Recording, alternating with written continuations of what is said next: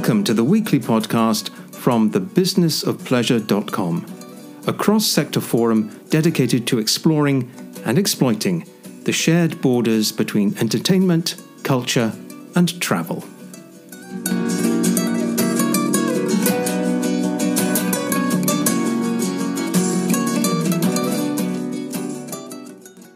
"I'm not a robot" is probably one of the most frequently repeated statements in The Business of Pleasure, the ultimate box-ticking exercise in response to our ticketing website's attempts to prevent bots from gobbling up inventory on behalf of unauthorized resellers. But is it more human or more robotic to simply hit that tick without giving the question a bit more thought? How are we different? What makes us unique? What are the contrasting ways in which we approach questions and situations? And, more crucially, how did our understanding of human intelligence shape the development of artificial intelligence? We'll start with human intelligence, because we were here first. Human intelligence. The timing of CAPTCHA in the late 1990s was more than a little ironic. The early completely automated public Turing test to tell computers and humans apart arrived on the scene slightly ahead of the scientific breakthrough that revolutionized our understanding of how we humans interact with the world. Although long anticipated by philosophy, it was a single piece of research published in 1999 that brought about this change. To quote one leading scientist on the subject, "In the 20th century, we thought the brain extracted everything it needed to know from its sensations, the standard sandwich model of stimulus, cognition, response. Whereas in the 21st century, the brain became an organ for inference, constructing explanations for resolving uncertainty about what's going on out there." The predictive brain. The particular type of inference that this organ relies on is called abductive inference. Nothing to do with kidnapping, as I assumed when I read it. It's probably best described by contrasting it with other forms of inference. With deductive inference, things are pretty cut and dried. All bears are mammals, all mammals have lungs. If both statements are true, we can deduce that all bears have lungs. Inductive inference, however, involves making assumptions based on limited knowledge, such as generalizations from small samples. The red-headed people I know frequently wear powder blue sweaters. Therefore, all red-headed people frequently wear powder blue sweaters. Or statistical inductive reasoning. Since 95% of UK redheads frequently wear powder blue sweaters, redheads around the world frequently wear powder blue sweaters. Causal inference. In the third week of June, there were inbound tourists in London.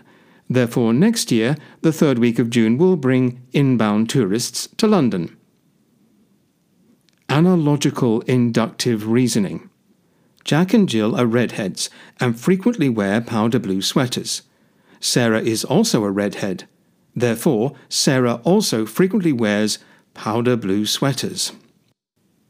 Predictive inductive reasoning. In the past, inbound tourists have always started coming to London in the third week of June. Therefore, next year, inbound tourists will come to London from the third week of June. Abductive inference. Abductive inference is a subspecies of inductive reasoning that makes assumptions or predictions based on the understanding of the evidence to hand, which, in turn, is based on previous experience of similar or analogous situations. Examples of abductive inference include a doctor making a diagnosis based on test results and a jury using evidence to pass judgment on a case. In both scenarios, there is not a 100% guarantee of correctness, just the best guess based on available evidence. The difference between abductive reasoning and inductive reasoning is a subtle one. Both use evidence to form guesses that are likely but not guaranteed. However, abductive reasoning looks for cause and effect relationships, while induction seeks to determine general rules. Artificial intelligence. A short history of neural networks. Towards the end of the Second World War, scientists attempted to explain activity in the neurons, our body's processors and cabling, in terms of what they then understood about electricity, and how this might enable the creation of simple networks that could process information mathematically. In doing this, they were consciously building on the work of the German mathematician, philosopher, and computer pioneer Gottfried Leibniz, 1646 to 1716, who had shown that any task which can be described completely and unambiguously in a finite number of words can be done by a logic machine. This approach culminated in 1943 with McCulloch and Pitt's landmark paper, A Logical Calculus of Ideas Immanent in Nervous Activity.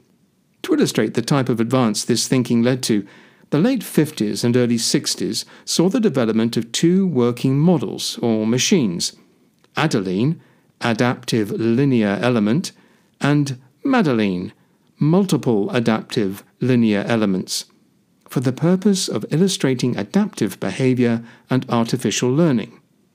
This learning, put very simply, reduces the average number of wrong predictions by minimizing the average number of errors. Examples of input and desired output are fed into the system in a step-by-step manner, and as the experience accrues, the system's competence accrues too. The more examples, the better the performance, i.e., it is an iterative process that allows changes towards ever better performance over time. Only, it turned out that learning was not quite so simple. In the early 1970s, scientists working on the way we humans learn noted how this particular version of error-corrective learning was subject to bias, because initially learned connections can subsequently block those that follow. In short, very short, they concluded, as we covered in our podcast on surprise, that we only learn when we're, well, surprised. Back to the machines. It was the business of pleasure that, purely by accident, fueled the next series of leaps in artificial intelligence.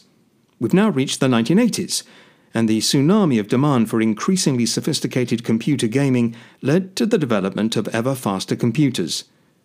The scientific community immediately took advantage of this greatly increased computing power to continue their work, teaching artificial intelligence how to draw and drive and execute basic business admin functions.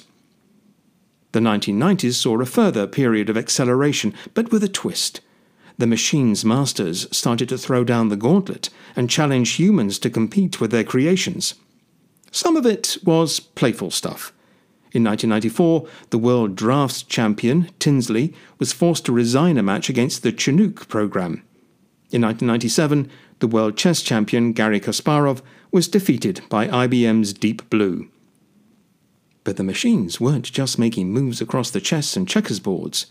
Pretty soon, autonomous and semi-autonomous cars were driving across Europe and America, and robots were boldly going where no man could go before, along the floors of oceans, across vast frozen wastes of Antarctica, and all over the internet, as spiders for search engines.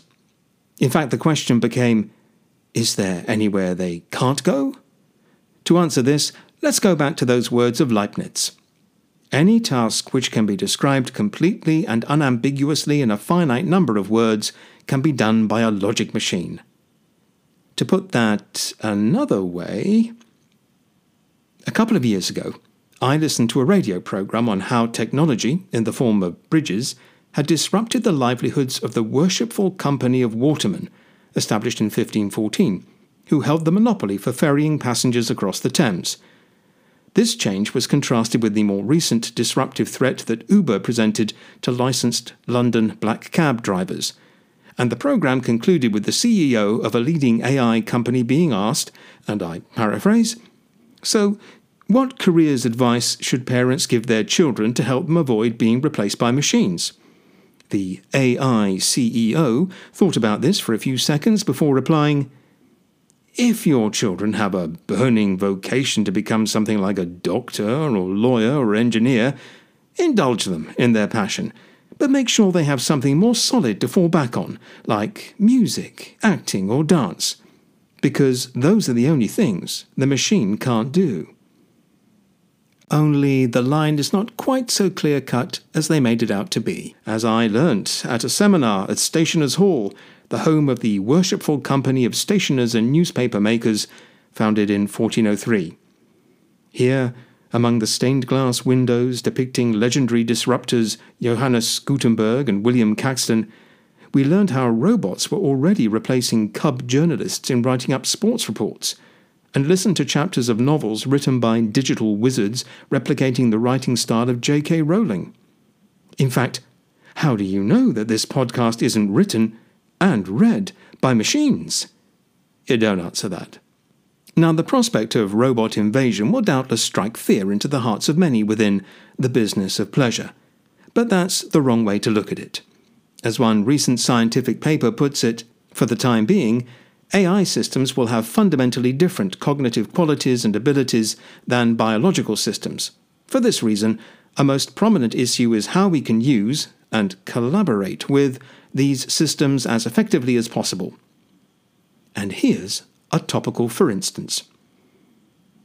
Like many other areas of life, most sectors of the business of pleasure have been disrupted by the COVID pandemic and its aftershocks. Our audiences are displaying new behaviors, reflecting changing priorities, and therefore our understanding of these audiences has to be rapidly recalibrated time after time, and our product lines and how we communicate them need to be updated accordingly. And while AI will not provide the silver bullet, it is incredibly useful and fast at detecting changes in moving targets. A final caveat to our audience. At the time of writing, there is no generally accepted definition of artificial intelligence. Part of the problem is that most definitions, like this blog, attempt to define it by contrasting it with human intelligence, which is itself being constantly redefined as we, with the help of our machines, learn more about ourselves. One paper written in 2009 probably sums it up succinctly thus. In line with this, AI is, then, defined as the study of how to make computers do things at which, at the moment, people are better. But no matter how useful robots may be in serving the business of pleasure, or damaging it as ticket-buying bots, they will never, ever become members of our audience. And perhaps that, ultimately, will be the final and solitary defining difference. Thank you for listening to this podcast. If you'd like to hear or read more on these subjects or contribute to our forum, please visit www.thebusinessofpleasure.com.